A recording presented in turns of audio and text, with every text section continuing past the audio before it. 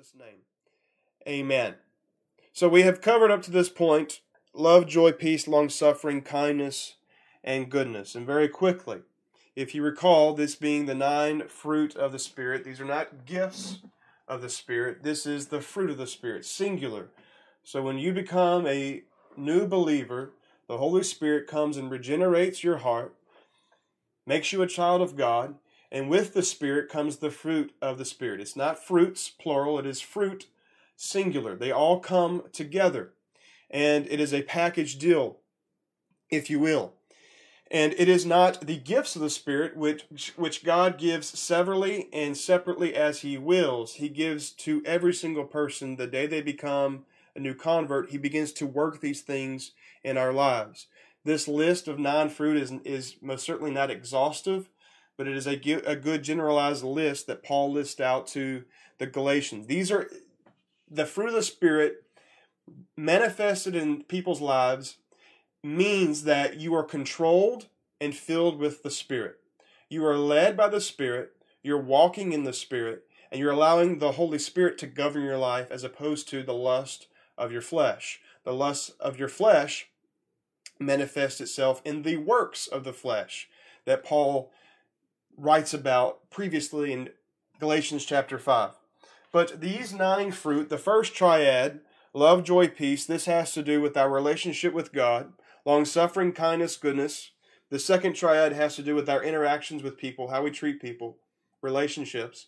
And this last triad, these last 3, faithfulness, gentleness, self-control, this has to do with principles that guide a Christian's conduct. So looking here tonight at faithfulness. Now the King James has faith. And if you read every single commentary you can read, and if you read somebody who knows a lot more than I do about the Greek and what's going on there, a proper translation is faithfulness, because the word is pistis in the Greek for faith, and that is the word that's used there, but it's in the context of faithfulness, being faithful, and it's not in the context of having faith in Christ or faith to believe. It's a faithfulness that characterizes your conduct in everyday living. And so this could be defined as the character of one who can be relied on. It is a loyalty and trustworthiness. The dictionary defines faithfulness as firm in adherence to promises or in observance of duty. And some synonyms for faithfulness would be dependable, reliable, trustworthy, loyal. It also implies an absolute honesty and integrity in the actions of your life. Barclay says it is the characteristic of the man who is reliable. So it's someone who is trustworthy, someone who is reliable, someone who is loyal, someone who can be trusted, somebody who you can give a task to and they will see it to the end. It is someone who is dependable, someone who is honest, someone who is full of integrity. That is what a faithful person is. And like some of these other fruit, and many of the things that we're called to do and to work out in our own lives, this characteristic is rooted in the character of God. God is a faithful God. God is faithful. And the Bible declares Him to be, and He declares Himself to be faithful. He says of Himself in Deuteronomy 7:9, therefore know that the Lord your God, He is God, the faithful God, who keeps covenant and mercy for 1,000 generations with those who love Him and keep His commandments. 1 Corinthians 1:9, God is faithful, by whom you were called into the fellowship of His Son, Jesus Christ. And lastly, 1 Thessalonians 5:23, now may the God of peace Himself sanctify you completely, and may your whole spirit, soul, and body be preserved blameless at the coming of our Lord Jesus. He who calls you is faithful, who also will do it. The only way that we have the capacity to be faithful is first and foremost is because God is faithful. The Bible declares God's faithfulness to be great, to be established, to be incomparable, to be unfailing. In Psalms 89:33, it says, "Nevertheless, my loving kindness I will not utterly take from him, nor allow my faithfulness to fail." His faithfulness is infinite. Psalms 36:5 says, "Your mercy, O Lord, is in the heavens. Your faithfulness reaches to the clouds." The Bible declares his faithfulness to be everlasting. "For great is his steadfast love towards us, and the faithfulness of the Lord endures forever," says Psalms 117:2.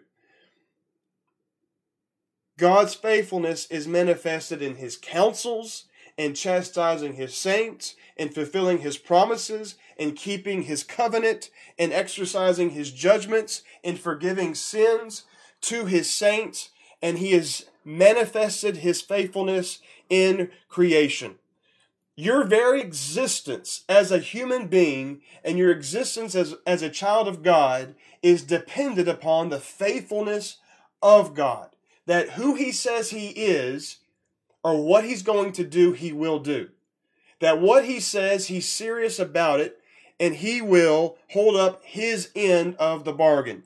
We are dependent on God's faithfulness for our final salvation, for deliverance from temptation, for ultimate sanctification, for the forgiveness of our sins, for deliverance through times of suffering, for the fulfillment of ultimate hope of eternal life. Every aspect of the Christian life rests upon God's faithfulness to us. He who promised is faithful. God, who has made promises to you as a child of God, all the promises that are represented, that are stated in the Word of God, every promise that God has made, he is faithful to do it. He is faithful to do it. God never says something that he doesn't mean. Whatever he says, it's worthy of your trust. He has proven himself over and over and over. He is the perfect representation. He is himself faithfulness. He is a faithful God. He's even faithful to preserve the unjust and the unrighteous. He upholds the unjust and the unrighteous. And he's even faithful to those who really don't even deserve it. And so, because of God's faithfulness and what we've experienced and been beneficiaries of through God's faithfulness, it is of utmost importance that we as Christians manifest and exemplify this faithfulness in our lives and the way that we conduct our lives. Faithfulness is hard to come by in this world. Faithfulness and reliability and dependability in people is very hard to come by, which is why Solomon says in Proverbs 20:6, he says, "Most men will proclaim each his own goodness, but who can find a faithful man?" Listen, there are a lot of fickle people in this world.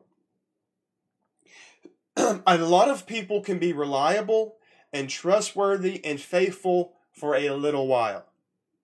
Maybe a day, maybe a week, maybe a year, whatever it may be.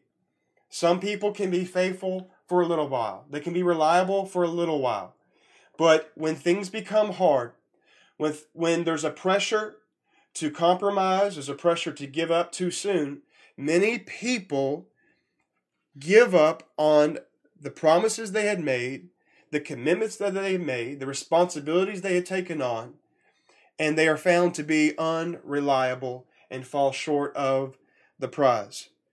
Once things get tough, oftentimes people take the easy way out and they give up on their commitments, their responsibilities, and what has been entrusted to them for the task at hand. And listen, all of us have failed in this area in some way or another, whether it be spiritual, between us and the Lord, or just in everyday life, on the job, growing up as a kid, whatever it may be. I was just reminded today of when I was in high school. I was probably a sophomore in high school. I had a friend. She was a girl who was a friend in school, and she was good friends with the neighbor who lived down the street from me. And this neighbor had asked if, through this friend, had asked if I could feed her dog, the neighbor's dog, for a few days while she went out of town. I think she was out of town for 2 or 3 days. So my friend, she goes, "Hey, can you feed your neighbor's dog?" And so I was communicating through my friend for this neighbor, and I said, "Yeah, I can do that. 2 or 3 days, she's going to pay me for it." And so, wouldn't you know, I made that commitment. I said yes. I drove by that house for those 2 or 3 days and completely forgot of the commitment I had made to feed that neighbor's dog. And on a particular day, it clicked with me, and I realized I have not been feeding my neighbor's dog. And I went over there. I was zoomed over there, went in to where the dog food was, went in there into the garage, and wouldn't you know, I heard a car pull up into the driveway, and it was the neighbor. And she pulls into the driveway, comes up and says, "Hey, how you doing?" I said, "Hey, how are you?" And I've just fed the dog for the first time when I should have done it for like 3 or 4 times previously. She has no idea that her dog is starving. And she goes, "Thank you so much for feeding my dog." And she gives me money. And I'm just like, what do I do? What do I do? And I leave. And I feel so bad. I feel so bad.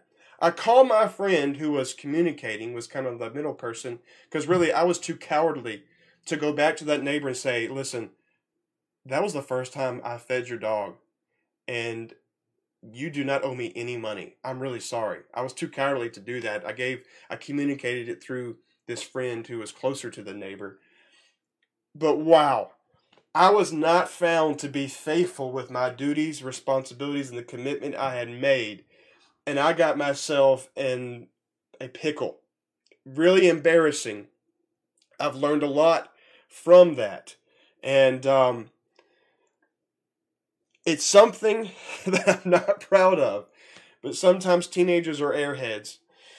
But when we look at faithfulness, I want to share with you 4 areas in which we should manifest and exemplify this fruit of faithfulness in our lives. Number 1, faithfulness to the Lord. A faithfulness to the Lord, a fidelity to the Lord, a loyalty to the Lord. And this is only possible by the Spirit's help. I love what one commentator said: "The ability to serve God faithfully through the years and through the temptations of life is not something we achieve by heroic virtue. It comes from the Spirit." You are not so strong and so heroic that you're going to be this great and awesome, faithful Christian. It's not because we're special or especially gifted, or our parents are particular people, or we grew up in a particular household. Listen, every single one of us need the grace of God. We need the Spirit of God to be faithful to God over the course of many years, over the course of a lifetime, facing a multitude of temptation. You cannot, of your own heroic virtue, remain faithful to the Lord. It's a work of the Holy Spirit. So this is a great relief for many of us. You have no power in yourself to do this. You have no power in yourself to maintain a fidelity and an allegiance to the Lord. It's a work of the Holy Spirit. And truly, this is what Paul is saying in 1 Timothy chapter 1, verse 12. He says, "And I thank Christ Jesus our Lord, who has enabled me, because he counted me faithful, putting me into the ministry." Paul was faithful, but the Lord enabled me, he said. He goes on to say, "Although I was formerly a blasphemer, a persecutor, and an insolent man, but I obtained mercy because I did it ignorantly in unbelief. And the grace of our Lord was exceedingly abundant with faith and love which are in Christ Jesus." This is a faithful saying and worthy of all acceptance, that Christ Jesus came into the world to save sinners, of whom I am chief. The greatest missionary to ever walk this earth, who wrote 2/3 of the New Testament, he said, Jesus has enabled me to walk in this ministry He's called me to. He has found me faithful, but it's because He's enabled me. It's by His grace. And it's first because He has been faithful to me to save such a sinner and wretch as me. It's only the Lord's work. It's only the Spirit's work that has allowed me to be faithful in this work, in this high calling He's called me to. That was the Apostle Paul saying that thing, and the same applies to you and to I. Our fidelity to Christ requires a love and a commitment to Him while abandoning our affection for the world. Paul said to the Corinthians, who had all these issues, the church was plagued by influence from the pagan culture around them. They had incest, they had debauchery, they had a lot of pride, they had abuse of the spiritual gifts, they were suing each other. There was a great influence of the world in the Corinthian church. And Paul had to bring down the hammer in 1 Corinthians. But in 2 Corinthians chapter 11, he says this, "For I am jealous for you with a godly jealousy, for I betroth you to one husband." I betroth you to one husband, Paul said, "that I may present you as a chaste virgin to Christ. But I fear lest somehow, as the serpent deceived Eve by his craftiness, so your minds may be corrupted from the simplicity that is in Christ Jesus." The devil wants to distract you by the craftiness and the deceitfulness of sin, just as he did with Adam and Eve, and corrupt our minds from the simplicity that is in Christ Jesus. And he wants us to be removed from a life of holiness to the point that we commit harlotry against the Lord. Throughout the Old Testament, many of the prophets declared over the people of Israel, you are playing the harlot with pagan nations. You are not being true to your Lord. You're not being true to the Lord who has bought you and who is your Father. And Paul is saying the same thing. I have betrothed you to one husband, that is to Christ Jesus. You are His bride, and it is my desire to present you as a chaste virgin who is pure and holy and blameless, and your first and only allegiance is to Jesus. You love Him with all your heart, soul, and mind, and you are committed to Him, and you love Him. 1 John 1:15. Do not love the world or the things in the world. If anyone loves the world, the love of the Father is not in him. For all that is in the world, the lust of the flesh, the lust of the eyes, the pride of life, is not of the Father, but is of the world. And the world is passing away in the lust of it. But he who does the will of God abides forever. A love for God will push out a love for the world. A love for the world will push out a love for God.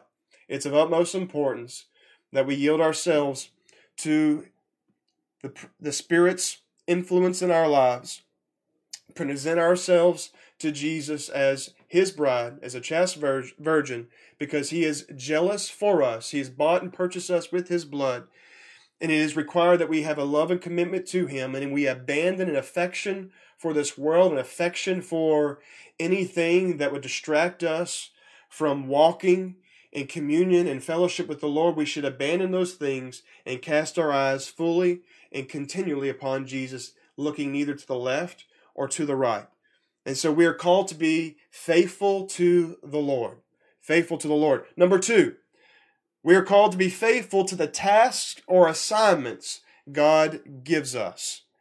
All of us have a different calling and assignment that the Lord has given us. All the commands of the Bible apply to all of us. Okay? None of us are exempt. But then each individual has a particular calling, has a particular lot in life, has a particular influence, has a particular ministry, has a particular stewardship that the Lord has placed into their lives that God has called us to. And before we could even think any further in regards to a specific calling, let me just start really with what is common to a lot of us and the faithfulness and dependability that is required for most of us regarding our families. Okay? If you are a parent, the Lord has given you the holy task of training up your children in the fear and admonition of the Lord. You are called to be faithful. That is a task.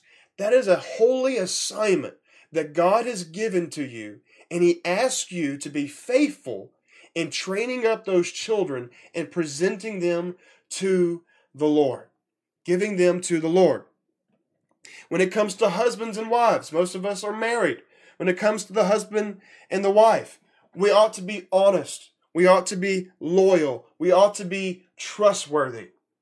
This is something that is common to most people. If you're married, this is a task, this is an assignment that you're called to be faithful to these relationships.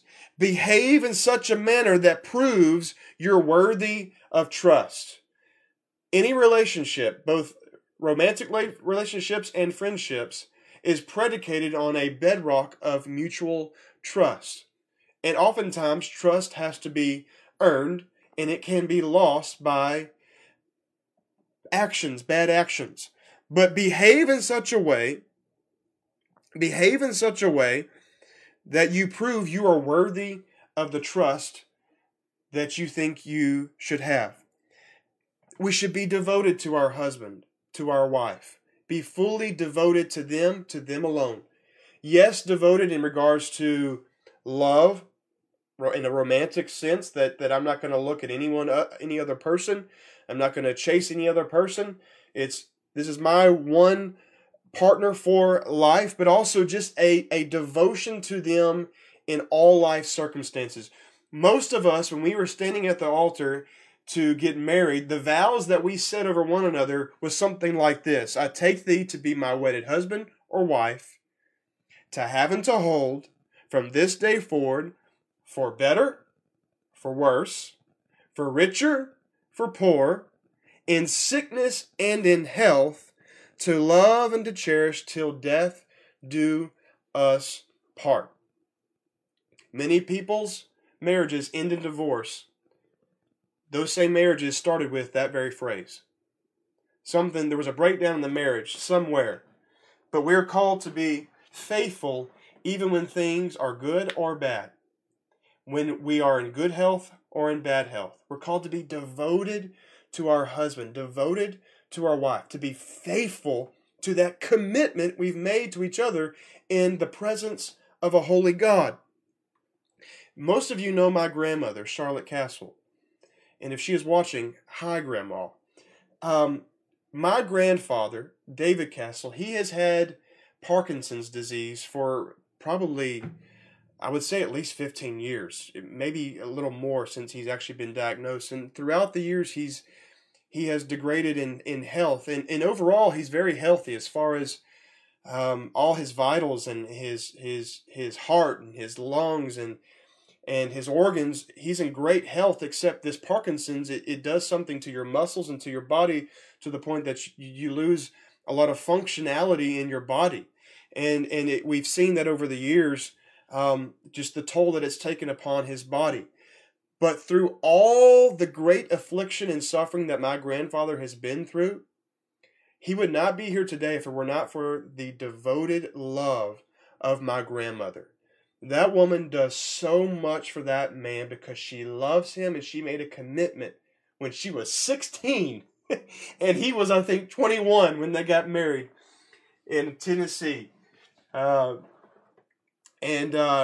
She has been committed to him for these multiple decades, when times were good, when they are both in good health, and now when she has to help him do so many things that are necessary for daily existence in life. She is there.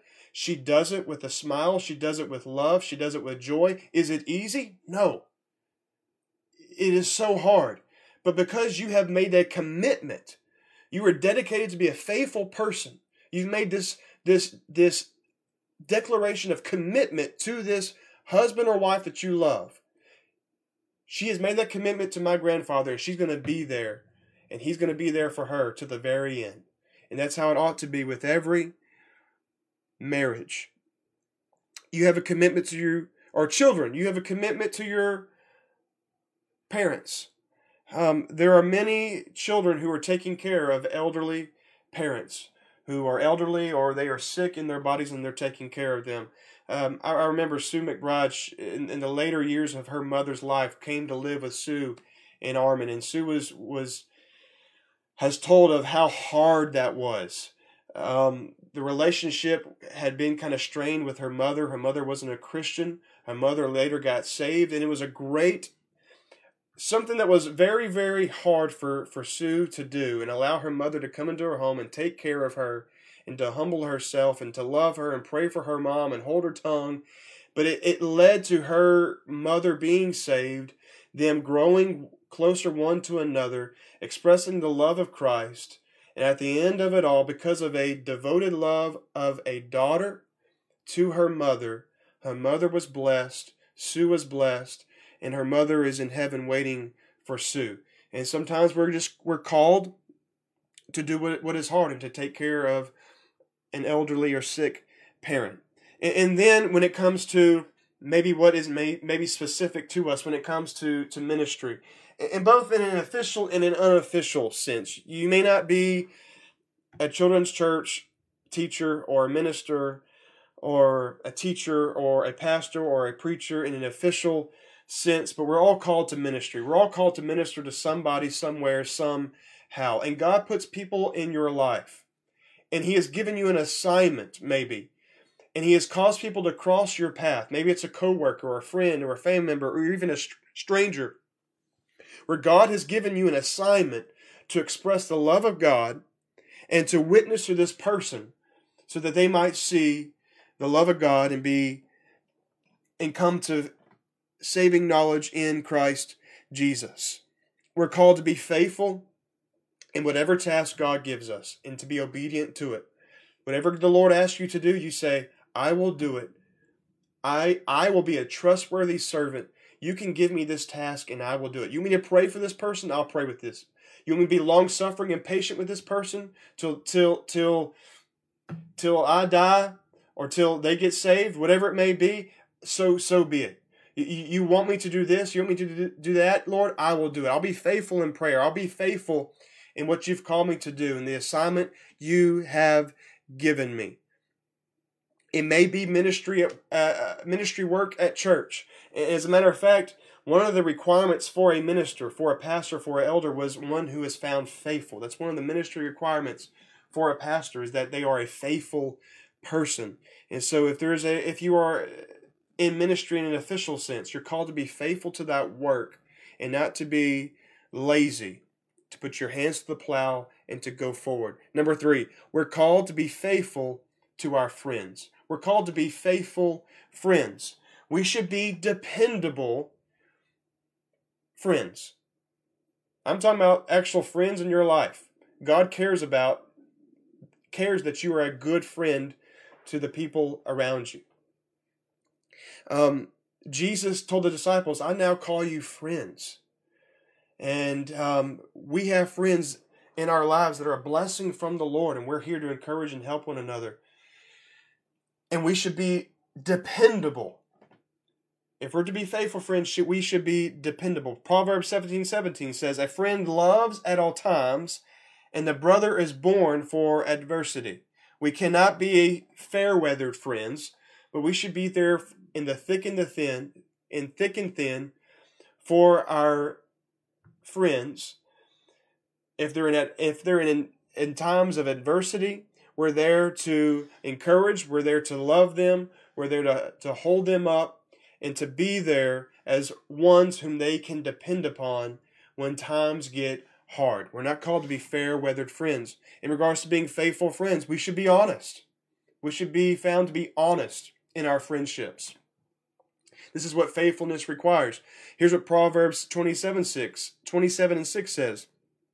Faithful are the wounds of a friend, but the kisses of an enemy are deceitful.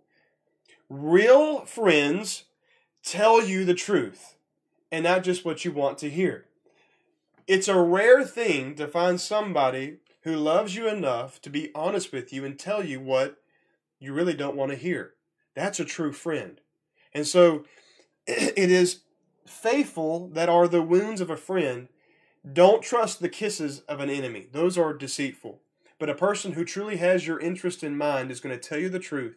And we are called to be faithful to those around us, not just tell our friends what we think they want to hear, so that we can still be in good favor with them. But because we love them, we care about their interests, we care about their future, we care about their well-being, we will tell them the truth.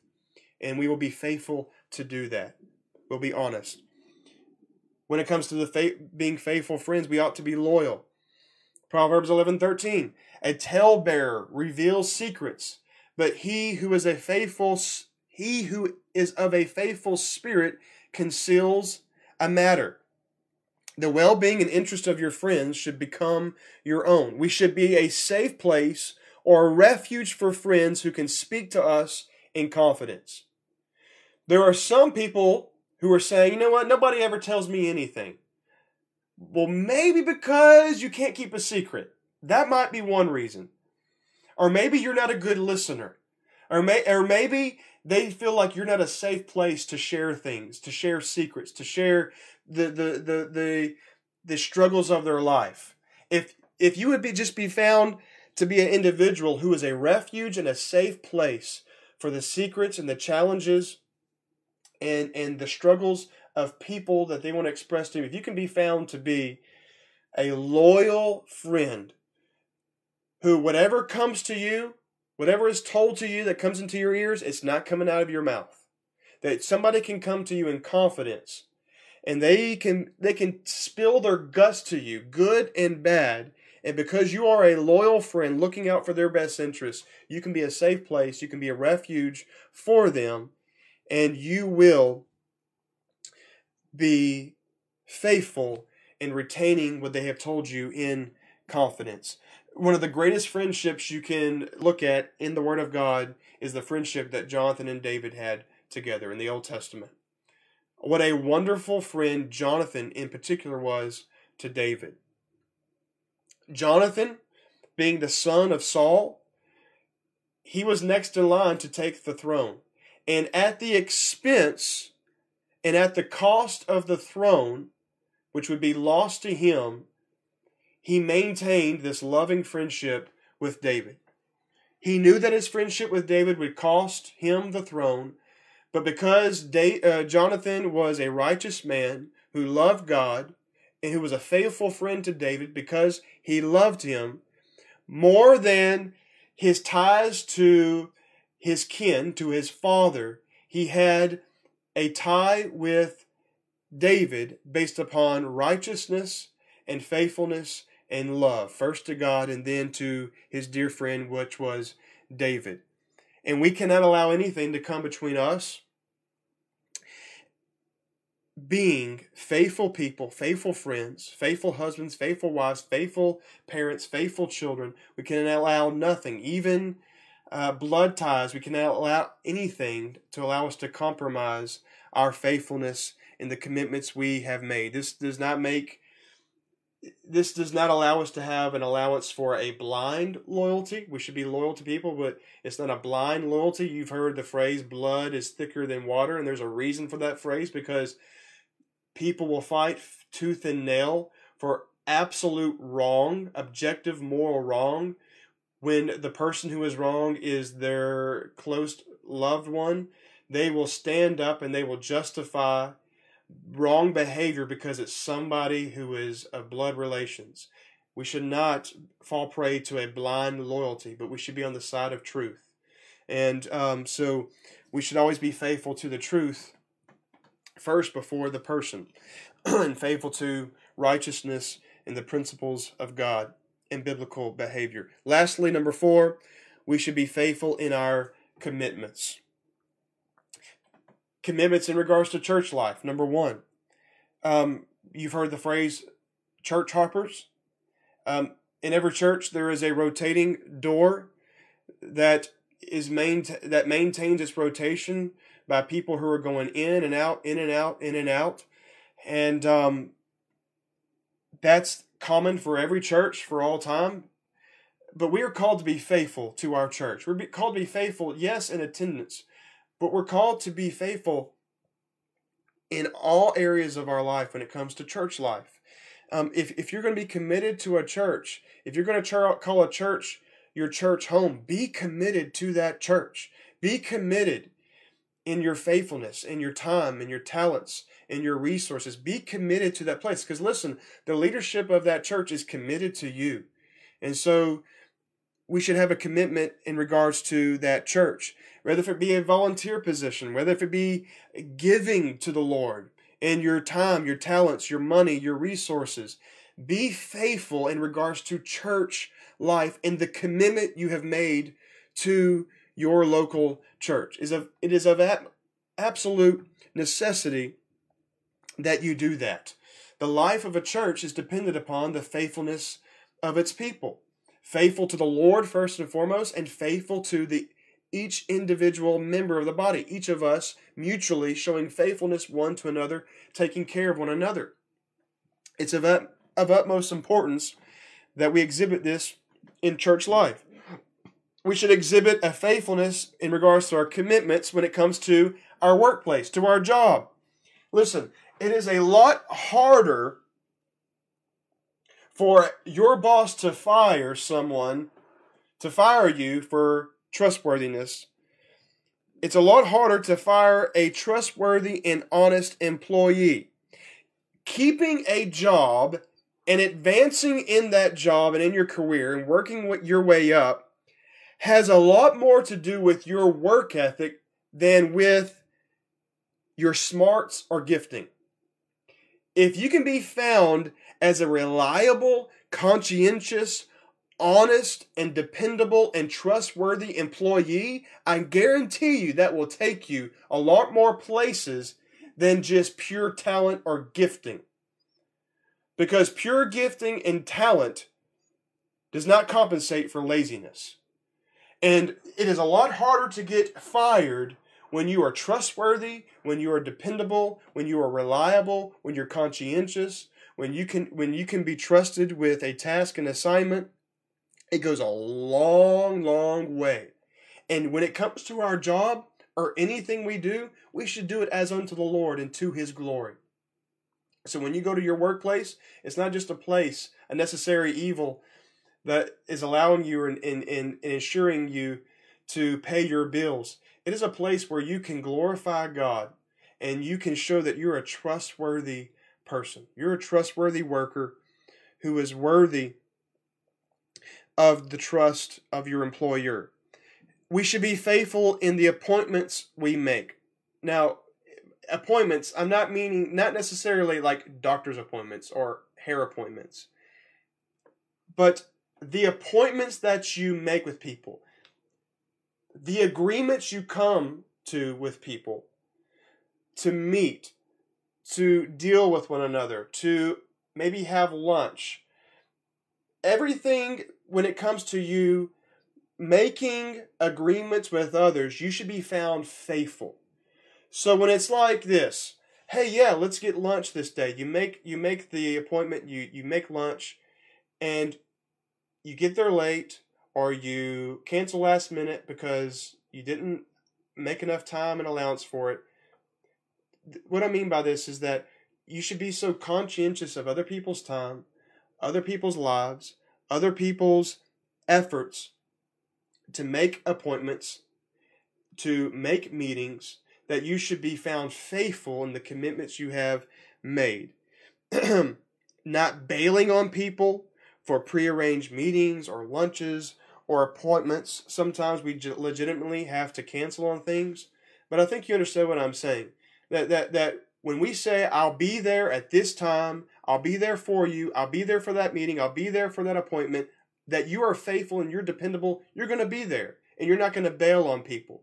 That what you say, you're going to do. And so we should be found faithful in that regard.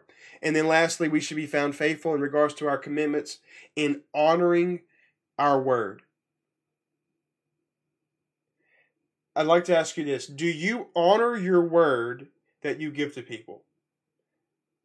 Do you honor your word that you give to people? Do you uphold the commitment of your word with your actions? It's very easy to make all kinds of promises and commitments with your mouth. But when the rubber meets the road, it's will you do it? Will it be manifested in the actions of your life? It's of utmost importance that we honor our word and we can be found faithful in that. In conclusion, if you recall, in Matthew 25, Jesus tells a parable. He tells a parable of a man, a master of a house, who goes on a journey, and he gives money to 3 servants. To the first servant, he gives 5 talents, 5 pieces of money. To the second servant, he gives 2 pieces of money.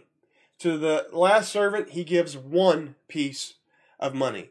And he instructs them, and actually he gives to each of these, to each according to his ability. Okay? He gave a specific assignment to each one. It was a different amount, but the instruction was the same to all of them. Take this money and now go increase the worth of this money. Find a way to put this money to work so that when I come back from my journey, you will have more money in your hand than what I left with. And Jesus tells us that the servant who had 5 talents, when the master came back, he had made a return on his money and he had 10 talents to present to his Lord. And the man who had been given 2 talents, he doubled his money and he presented to the master 4 talents. And the master told both of these men, he said, "Well done, good and faithful servant."